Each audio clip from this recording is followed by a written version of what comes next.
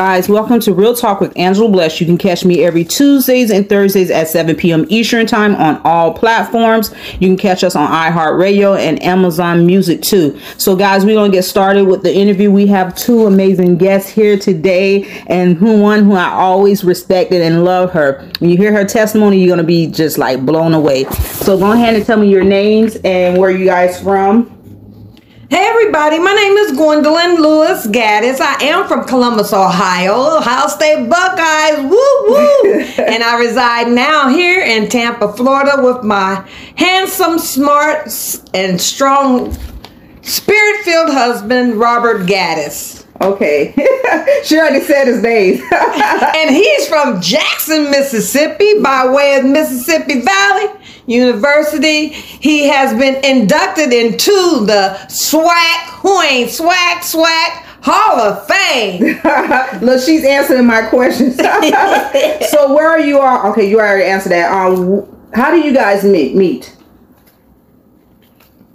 Go ahead. Well, we met? How? Yeah.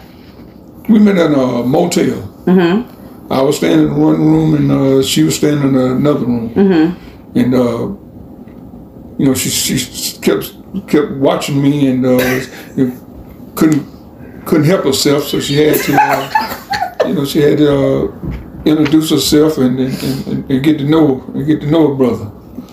And Gwen, what was your story? That's his version. The real truth is we were both doing drugs. He was selling them. I was using them. I was a stripper. And I watched him and he was going back and forth on his bicycle. And I'm like, dude, I know you got something. Let me hold it. And he started laughing. He said, you got a pretty smile. I want to be around you. I said, no about that. So, and then the rest is history.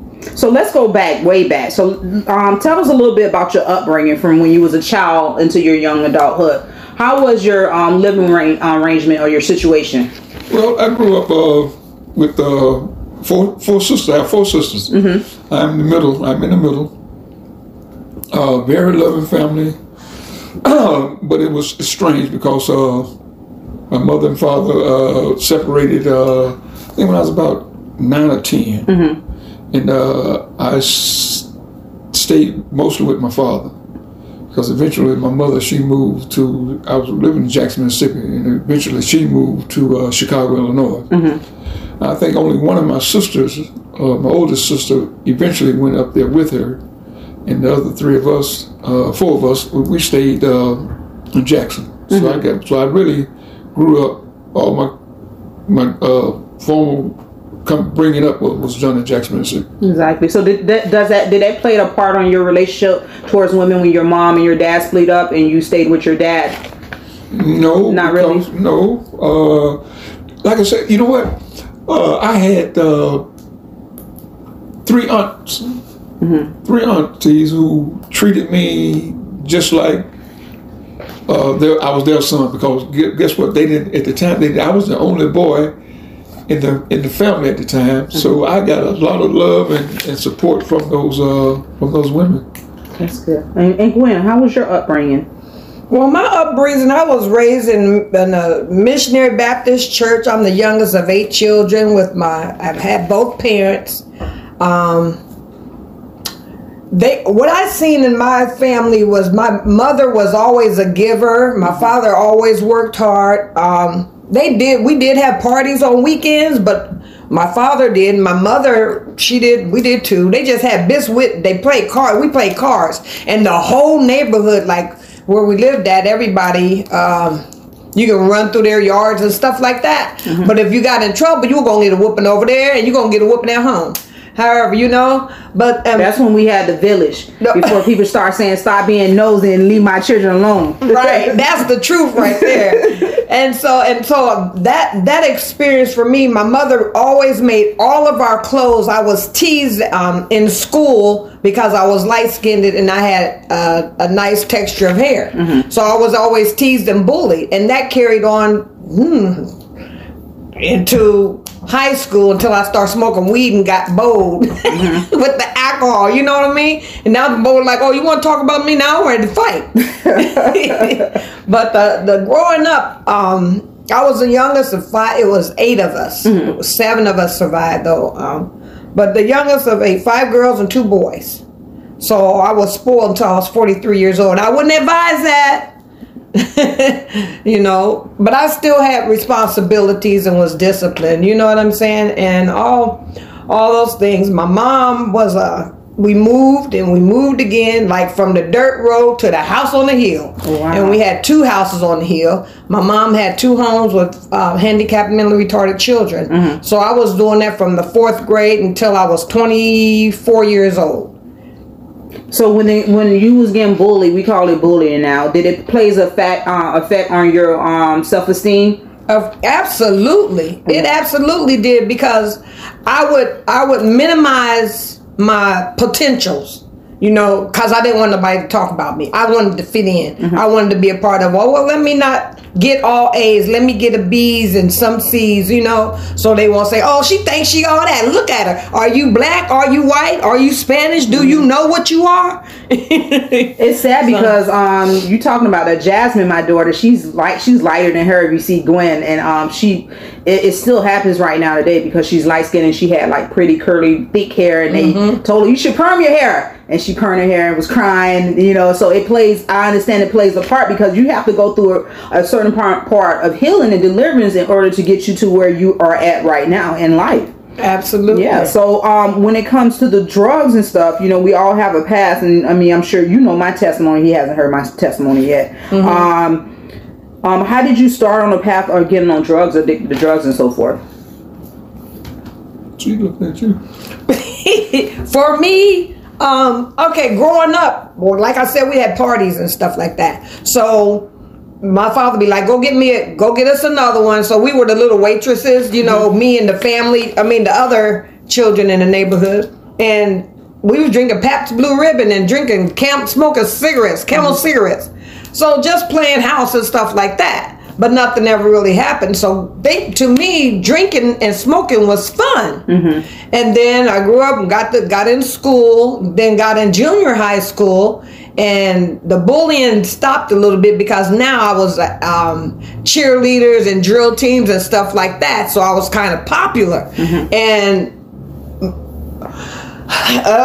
it was easy for me to have access to weed. So to fit in, I started selling joints. Yeah. You know what I mean? And so everybody admired me and would come to me and cling on to me because I had what they needed now. So I fitted in. I'm a part of, and everybody likes me. Right? So that was the cover up for the drugs. With the drug part, it masks that insecurity and the low self-esteem that I had, you know. So, and then from there, then I stopped. I finished high school. I got pregnant and didn't use drugs anymore. Then I went to community college, and I would stop in the bar every day and have a drink, and you know.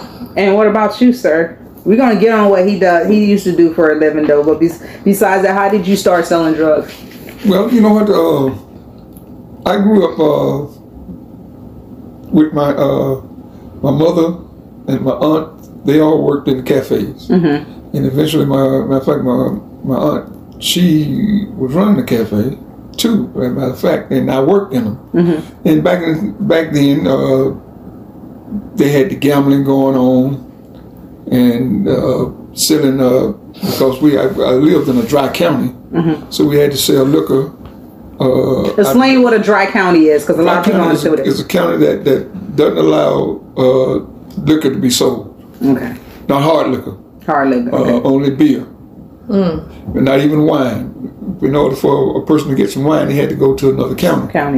Right. And so we used to do that. Go to another county, get the liquor, and we would bootleg it out of the back door of the cafe. You was a bootlegger. So and then around gambling, the card games and shooting the dice. I always saw that. I used to cut dice, cut the dice game. That man, you know what I'm saying? That's the house man. You get a cut of whoever wins. And so I grew up around that environment. So it was fast money, easy money, quick money. Yeah. So. Basically, yeah. I used to sell drugs. I paid my dad in jail and juvenile jail, but yeah, that was easy money that burned through your hand real quick too. Moving along. So if you guys don't know, let me start off with him real quick before I jump back into it. Mr. Gaddis, why do they call you Bob? Why is your nickname Bob? For because when I Google you up, I just saw Bob. I'm like, hold up, is this the same one? I saw the picture. I'm like, well, he kind of looked like in the face, and it was you, yeah. For football, yeah. So guys, if you don't know who he is, Robert Gaddis is a wide receiver. Was a wide receiver. He's still a wide receiver for Christ. He played for Jackson Valley State, right? No, Mississippi Valley. I'm sorry, Mississippi Valley State. He was number 13 round draft pick, right? Yep. For the Pittsburgh Steelers, he went on to play for the Buffalo Bills. Then, let me know if I'm wrong. And you went on to play 5 seasons in the CFL. Am I right or wrong? Right. Okay, good. So I couldn't find your stats for some reason. So what inspired you to play football?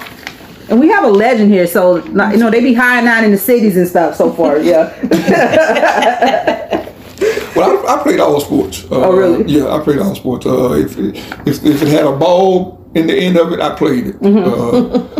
Football, basketball. As a matter of fact, in junior high, I played football, basketball, ran track, and I also played tennis. So, I was athlete. I recognized early on that I had good speed and hand-and-eye coordination, which is something that for athletes that's necessary. But to be a number 13 of all drafted pick, that is amazing. I believe they said out of like 400 something. I don't know, is it from your state alone or from? It can't be worldwide, but is it for worldwide? Okay, so that's amazing within itself. What kind of trials and tribulations you had to face while playing sports? What kind of roadblocks you probably came through or whatever? Not many, because no racism. You dealt with none of that. No, because at the time when in the 70s, we were not only were we accepted, we were pretty much recruited. Yes, that's right. So that because it was evident that our skills were a little more up to date than a lot of the other races. Yeah. So So you just want to play sports to get some time off your hand or what? No, I played sports because first of all I loved it. I was pretty much good at it. And then I saw it was a way for me to get to college. Man. And I always wanted to go to college. So did you even think that you would ever made it to the NFL? Of course. You did? Look, he said, of course he did. I can remember I was in the 3rd grade, and a principal or somebody came around and was just questioning all the students in the classroom, and I never forget the guy. He asked me what did I want to be when I grew up, and I told him professional football player. Oh wow, that's good. That's amazing.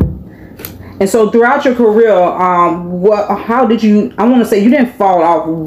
Maybe God put you to a different path. What happened after the season was over? Did you not want to play anymore? Oh, you talking after my career? Mm-hmm. No, I didn't. I figured I'd just get back into mainstream America, get a job. I was married at the time, had 2 kids, 3 kids, mm-hmm. and I was just going to fit in. Gotcha. And just do the husband thing. You say do the husband thing. As a couple, as a married couple, what tests and trials did you both face in your marriage? Throughout, like. Okay, so I'm gonna back up for a few minutes real briefly. So Robert got clean before I did. Mm-hmm. He has 23 years of being clean with Narcotics Anonymous, and congratulations. I have 19. Good. But the first 4 years of his with him being clean, I continued to use. Mm-hmm. And then I seen the change in him because I kept getting arrested doing the same thing. Like, I've been arrested 26 times, and I didn't know how to live life without using drugs or drinking. But he demonstrated it to me. I want to say God put him in my life, and he saved me from an abusive relationship. Because all I knew was fighting, been in an abusive relationship for 15 years because I was sex trafficked from Columbus, Ohio to Tampa. Wow. They call it sex trafficking. It's pimping. It's Yeah. still the same Yeah. thing, you know? But anyway, long story short, so he introduced me back to love, to genuine love. Because I thought I knew love became perverted when I was with this person. And I didn't, also, because of that, I was conditioned to having sex and fighting, make up love, make up sex. So nonetheless, then he got clean, and then I was like, I don't know how to stop using.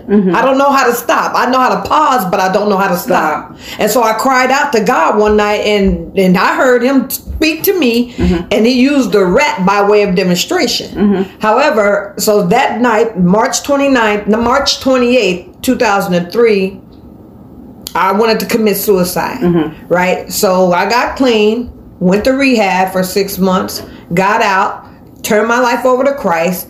And, you get convicted by a whole bunch of things when you get saved. Yeah. And so the Holy Spirit was like, well, either you're going to live for Christ or you're going to go back and do the same thing and live the life you were before. So you're going to have to make a decision. I'm like, well, so what do you mean? He said, you're going to have to get married or get going. I'm like, wait a minute, how are you talking to me like this, Jesus? Right? And so I was like, okay, well, babe. And I was scared to ask him because I thought he was going to leave me. Yeah. Right? So I'm like, I want to live right for Christ. And so either we're going to have to get married or not. Like what? He said, well, where you think you going? I start crying. I said, well, I did the ring thing before Beyonce did. I'm going to put a ring on it. And he did. And we got married. And then the first 10 years of our marriage, I joined church and I was faithful in church. I was going to school for my associates, my bachelor's, and my master's degree. And he still wasn't in church. He would come on, holidays? Yes. Oh, tell them which holidays you come to church for. I grace y'all with my beauty on Christmas, New Year, Easter, and maybe once or two other times in between. Right. So he would support me if I was having any event or had to minister in any kind of way. He would show up for that. And so in the meantime, behind the scenes and at home, I was like, I need you to be in church. And then God was like, leave him alone. He said, if I can't keep him, he can't be kept. Exactly. Right? Wow. So before we got married, it was like, no more sex. I'm like, hold up, Jesus. You cannot let me not have none. Right? Because they say, Jesus didn't say, they say, if you don't give him some, he gonna get some from somewhere else. Yeah. Right? Yeah. God said if he can't keep him, then if God told me if I can't keep him, he can't be kept. Wow, that's a good one. So for the whole year before our marriage, I ain't get none. He ain't getting none either. It wasn't no year. Well, how long was it? I don't know. It wasn't no year. That's my version, America. So anyway, and then we got married, and like all hell broke loose because the devil don't like holy matrimony. So I'm praying. He kicking doors. He waking up in the middle of the night after I'm fast for 3 days, right? He listened to Benny Hinn is on. He got people interpreting for him. He wake up out of sleep talking about, turn that bleep off. And I looked, I'm like, shut up and go to sleep. And I was like, oh, I got power. Right? Because even the dog obeyed me when I was fasting. I was so amazed. But, it wasn't easy. But all I knew how to do was to keep my eyes on Jesus. Because he said the way that your heart is towards me is the way your heart is towards your husband. And I'm like, well, I got to get right. Yeah. And the way your heart is towards your husband is the way your heart is towards me. And I'm glad you listen because, it's not that I be taking up for guys, and I tell females all the time when I do my podcast and talk to people, you can't force a man to do anything. He's not a child. He has to come willingly. You know what I'm saying? But that's amazing. What made you keep fighting for your marriage even though she went ahead and got saved and you was living? Do he know about the incident what you told me? Huh? I don't know. I'm not sure. So, I'm so amazed because, people do watch you. Gwen, Gwen used to get on my nerves sometimes, but I still love Gwen because she's a strong, anointed, amazing woman of God. She went through so much, but she is amazing. And so I used to look, I didn't know she was married at that time. I'm like, man, that's your husband, because I saw her hugging on him. I'm like, why you hugging on that man like that? And so I started seeing him coming to church with you. I'm like, hold up. And then I started seeing him beat you to church. Yeah. And so Gwen told me. You can tell So Gwen told me that, baby, when I take a bath, I get in that bed and rub that holy oil over me and rub it all over him and be the praying. He don't even know. Look, the Holy Spirit, like, he used to get on my nerve. And I'm like, okay, and God be like, you're not battling against flesh and blood. You're not battling against flesh and blood. And I'm like, whatever. So I would get a shower and I would anoint my parts, my breast, my thighs, and the top of my feet. He laughing because he kind of know. And I get in the bed, ladies, and I spoon him.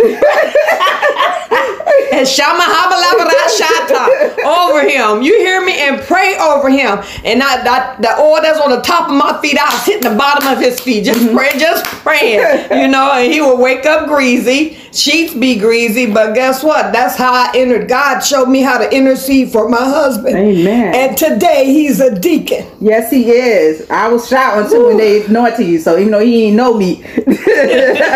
But what made you fight for your marriage, though? What made you just stay? The thing about it, I never was against God or the church or anything. The reason I would tell her to cut this thing down because I had to get up and go to work the next It was entering that spirit. I was playing. I was just playing. Right. No, it was she was going to school, so she could stay up all day and do her work. Yeah. I had to get up in the morning. Got you. And even today, it's hard for once I wake up, it's hard for me to go back to sleep. Right. And see, that's the part that she didn't understand. It wasn't that I was against what she was doing because, like I said, I always whatever she needed to do, I was always supporting her. Yeah. It was easy because I knew her spirit. I knew what she was about. I knew what she wanted. So if she wanted it, I wanted it for her. So what led you to Christ? She already told what led her to Christ. Well, you know what?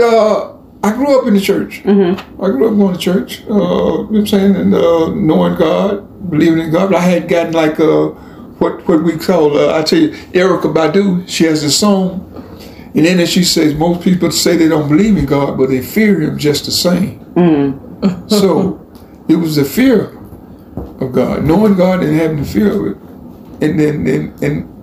And then I don't want to say church. I want to reverse that, the relationship with Christ. Because you can have church anywhere, but for you to have an intimate relationship with Jesus himself, to know him and read his word, when did you guys, you reintroduce yourself or he reintroduced himself to you? I'll tell you what, I never forget, I had started coming to church on a semi-regular basis. And I started liking what I was hearing. We weren't getting the church or the religion side of it. We was getting the spiritual part of it. And I always could relate to the spiritual part because I could understand it better.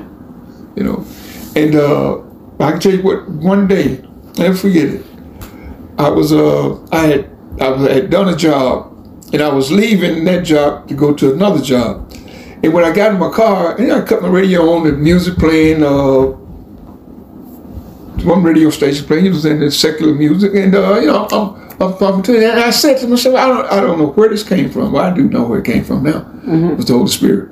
And I said to myself, why when I get in my car, I always play this music? Why I can't play some of the gospel? Why don't I have a gospel station on?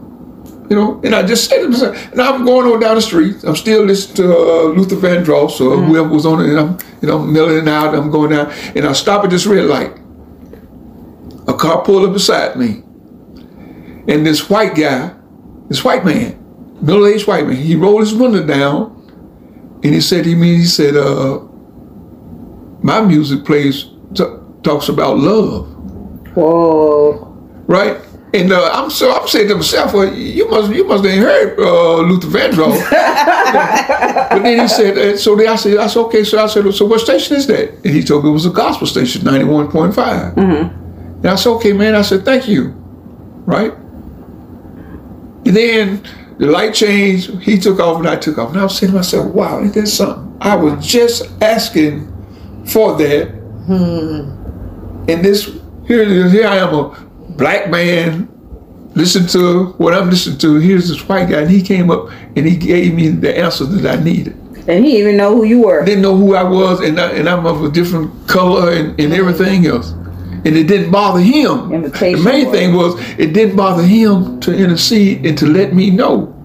So I had to internalize all of that. That's called being at the right place at the right time. That was God sent. Right. No doubt about it. God sent. Wow, I never knew that. That's cool. Yeah. So throughout your football year that you played, do you feel like you could have changed something different in your life, or? Oh, there's no doubt about it.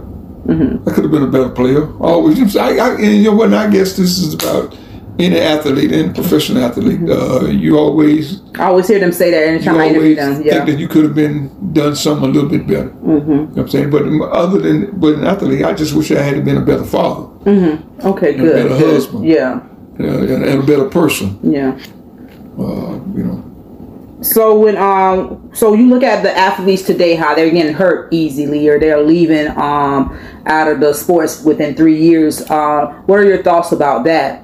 You know, I see a lot of concussions now. A lot of I know they're not built how you guys was, because y'all probably was tackling cows and horses and stuff back in the day. But without a helmet. Without a helmet. But I see less of them staying longer than maybe 3 years or 4 years, or getting hurt. And then you see them 1 minute like a lot of them most of them I see they walk, like they can't walk no more or something like that. Well, you know what? Now, I beg the difference on that, because guys nowadays are bigger, stronger, and faster than we were. Mm-hmm. But you guys endure more.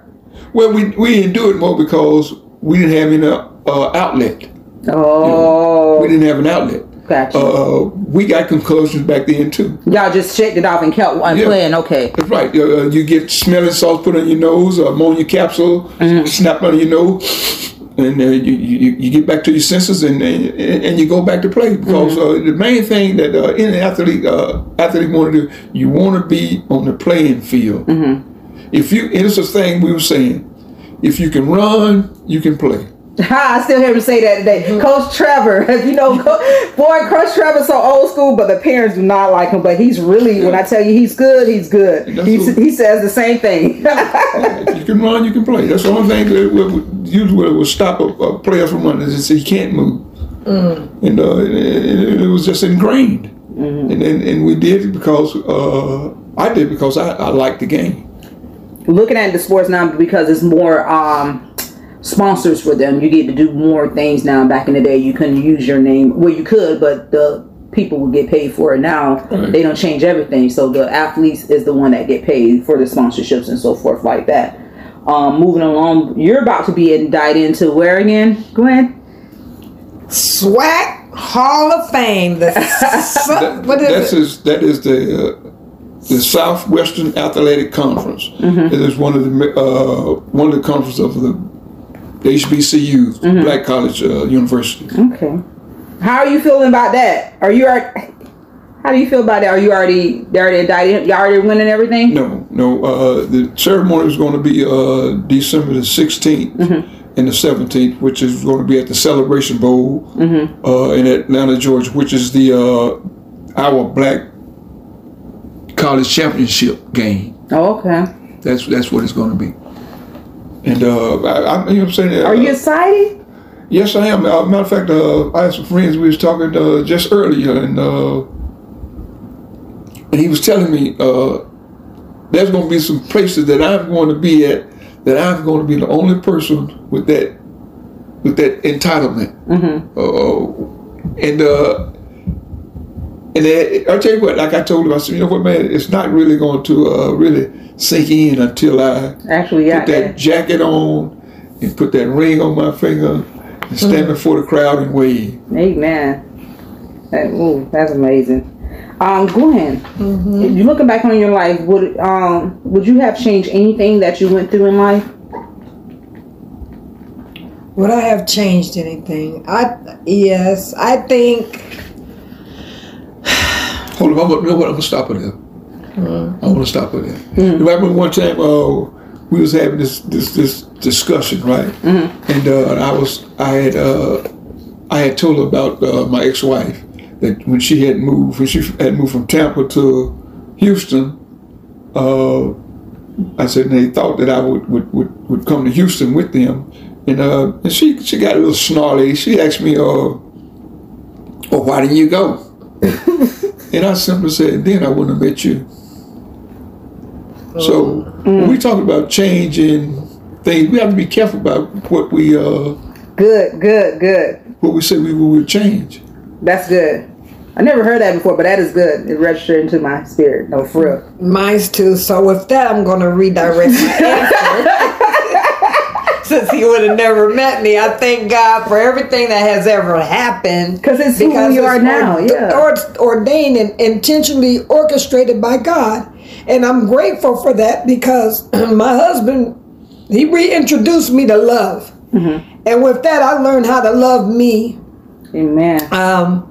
I learned how to use the things that happened in my past as stepping stones to who I am today. God has opened doors with me being arrested 26 times. Every job I've ever had, I was always promoted, being the light in a dark place, but having a master's degree and being a certified mental health coach, a master's degree in clinical mental health counseling, and being a certified life coach. I didn't know all of that. I knew she was a life coach and an evangelist, but I never knew that she had those degrees and stuff like that. See, you never know. That's why you got to get to know some people in church. Well, let me phrase. That's why you got to get to know people in church. and people. So with that, because people didn't think I would ever amount to anything. I remember I went out looking for a job after I got out of when I was in rehab. That's one of the requirements. And it was, don't call us, we'll call you. Don't call us, we'll call you. And when I tell you, God opened up doors, people looked at me and decided to give me a chance. And with that, I'm grateful. I'm grateful that my husband never gave up on me. He always supported me in all my endeavors, no matter how sideways they seem. But I listen to my husband. I sometimes kick rocks, but I do listen to him and I do take his suggestions. And for that, I'm grateful. But I wouldn't have changed in there. I also have an adult son. And I'm grateful for my path because where I'm at today, during his trials and his journeys, I was able to be that mother that he needed when it was time to show up. You see? Because I left him with my parents. I was like, oh, we'll be back. That's what I was told. I was coming back. So something told me, which like my husband said, I didn't know then, but I know now that it was the Holy Spirit that said, leave your son with your child because they're going to raise him like they raised you and he'll be fine. And it's like, oh, we'll be back. We're just taking my brother down to Florida to work on the port and the rest of it is history. So moving along. Amazing. At the end we'll tell you.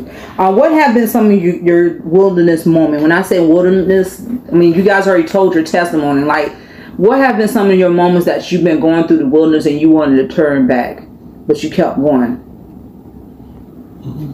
It could be anything. It don't have to be sports. It could be anything in your life. Well, you know what? I'll tell you what. Personally, I have an addictive personality. And once I start something, it's almost impossible to turn back. Could that be a competitive part of you? No doubt about it. Okay. No doubt about it. And because I started liking church, and when I like something, I stick with it. And that's just the way it is. So I haven't had any moments where I wanted to turn back. God's been so amazing, and His grace and His mercy. showing up. I mean, it's showing up not only in my marriage, but in my family life and in my friends, man. You know, I have men who actually within reason would do anything for me. Yeah. You know, I have friends that I have friendships that we've had over 50 years. I have friends that I've been friends with ever since I started school, and we see each other and talk to each other on a regular basis. That's good. Yeah. What about you, Gwen? I've had no, even in my addiction, there was no wilderness. Even when I was using, I still believed in God. Mm-hmm. There were certain things that I still wouldn't do. Mm-hmm. And now that being on this side of grace, how much even more, mm-hmm. Do I embrace that? So the wildernessness, like I've never desired to go back to where I came from. Exactly. There's nothing there. Mm-hmm. And when the enemy, he comes to kill, steal, and destroy, he comes with temptations, mm-hmm. But there's a void in people's soul that the only thing that can be filled with is with spiritual food. And that's what's necessary. And with that being, you'll always be watered. You'll always be full. Your fruit will never dry out, And then not only that, even during the pandemic, my husband, we continued to work throughout the whole pandemic. Mm-hmm. It had no effect on us. You know what I mean? And so I'm grateful for that. But as far as wilderness moments, no. Mm-hmm. Nothing that made me want to commit suicide, even as a believer. Mm-hmm. Nothing that made me want to leave. Nothing that made me want to give up. Now, are there certain little goals that I set for myself and haven't completed them? Yes, but I have learned a long time ago to quit quitting. Stop stopping when things don't go the way I think that they should. Just giving up. So because if I believe in God, I know that He's going to give me the strength to do what needs to be done and to fulfill the desires of my heart. So before I get to this last question, but Gwen, throughout her journey, tell them what you do now. So where, at church or at the people that you help out? Okay, so what I do, I work with mental health and substance abuse ladies, and I've worked in different facilities for the last, I want to say 17 years. Mm-hmm. And so God has opened up doors for me to do what He has called me to do, but what I enjoy doing. Mm-hmm. I'm also a counselor for anger resolution, and my husband says to me sometime that I need to go and do one of my worksheets. Right? he has jokes, but that's what I do those. But I work with mental health and substance abuse, women and men. I also help families coach their children, especially with their anger issues. Good. That's good. Much needed in our generation. And do they need a voucher to get to you or a referral? Come to Center for Manifestation. Okay. Or they can gfgaddis@gmail.com for a mental health coach or life coach. Good. We definitely need to get you into the schools too. Get you on some type of contract. We're gonna talk about that another day about the superintendent, but anyways. So we know about Mr. Robert. So he is actually Deacon Robert now. Yes. So what are you doing now? Well, also I'm working for the mental health and substance abuse. Oh, okay. For men at a different facility, and I also have my own little side thing that I do, which is housing rehabilitation. Okay. Yeah, I do home maintenance. Mm-hmm. Yeah. Man, he do everything from the roof to the wall. He'll build a house. He'll fix anything. Wow. He laid wood, tile. I'm telling you, that's that old school people. I don't know.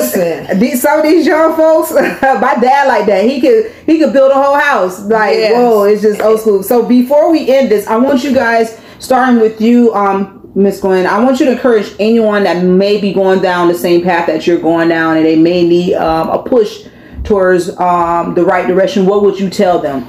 You know what? That's a good question. Not too long ago, a young lady was telling me how she thought she wanted to be a stripper because she's nice looking, and I was letting her know, like, I already did that for you. There's nothing there because you sell your soul to the devil.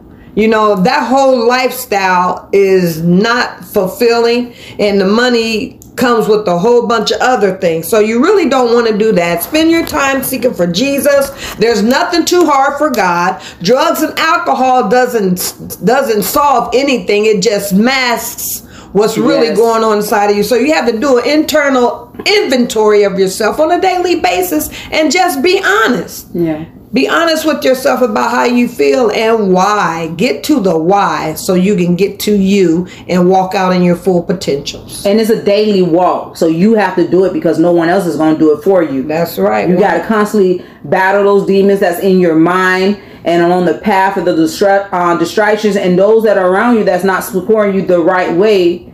You need to get rid of them. They got to go in order for you to continue to cross that line over. And even you, after you cross that line, you got to continue praying and fighting for your blessing. Yeah, you have to maintain your freedom once you get it, and you maintain your salvation, because everybody's not going to like you. You're not for everybody, and everybody's not for you. So don't feel like you're alone, because Jesus said He'll never leave you nor forsake you. Yes, indeed. And you, Mr. Gaddis and Mr. Robert. Anyone that may want to play sports, anyone that may want to follow down your footstep, for you being is he the first black? He's the only man in the world to win 2 championships in 2 different countries. Wow. Canada and the United States. Oh, she did her research on them. And he's going to be indicted into the what again? Into SWAC. Southwestern Athletic Conference Hall of Fame. That's amazing. So what would you tell anyone that want to follow in your footsteps? Well, first of all, realize one thing first, that sports is not the end. It's not the end, and don't let it be the beginning. I went in there, like I said, I wanted to make sure that I would get a college degree, and I did. And because there was always told that, like you said it earlier, athletes only play sometimes 3 to 5 years is a long time in sports nowadays. And so you're going to have to rely on something else after you get out. Exactly. So having that education and broaden your horizon. My wife said, seek out God. And if you follow Him, I can tell you now, you won't go wrong. I know that's right. That's right. All right, guys, this includes the interview. Stay tuned.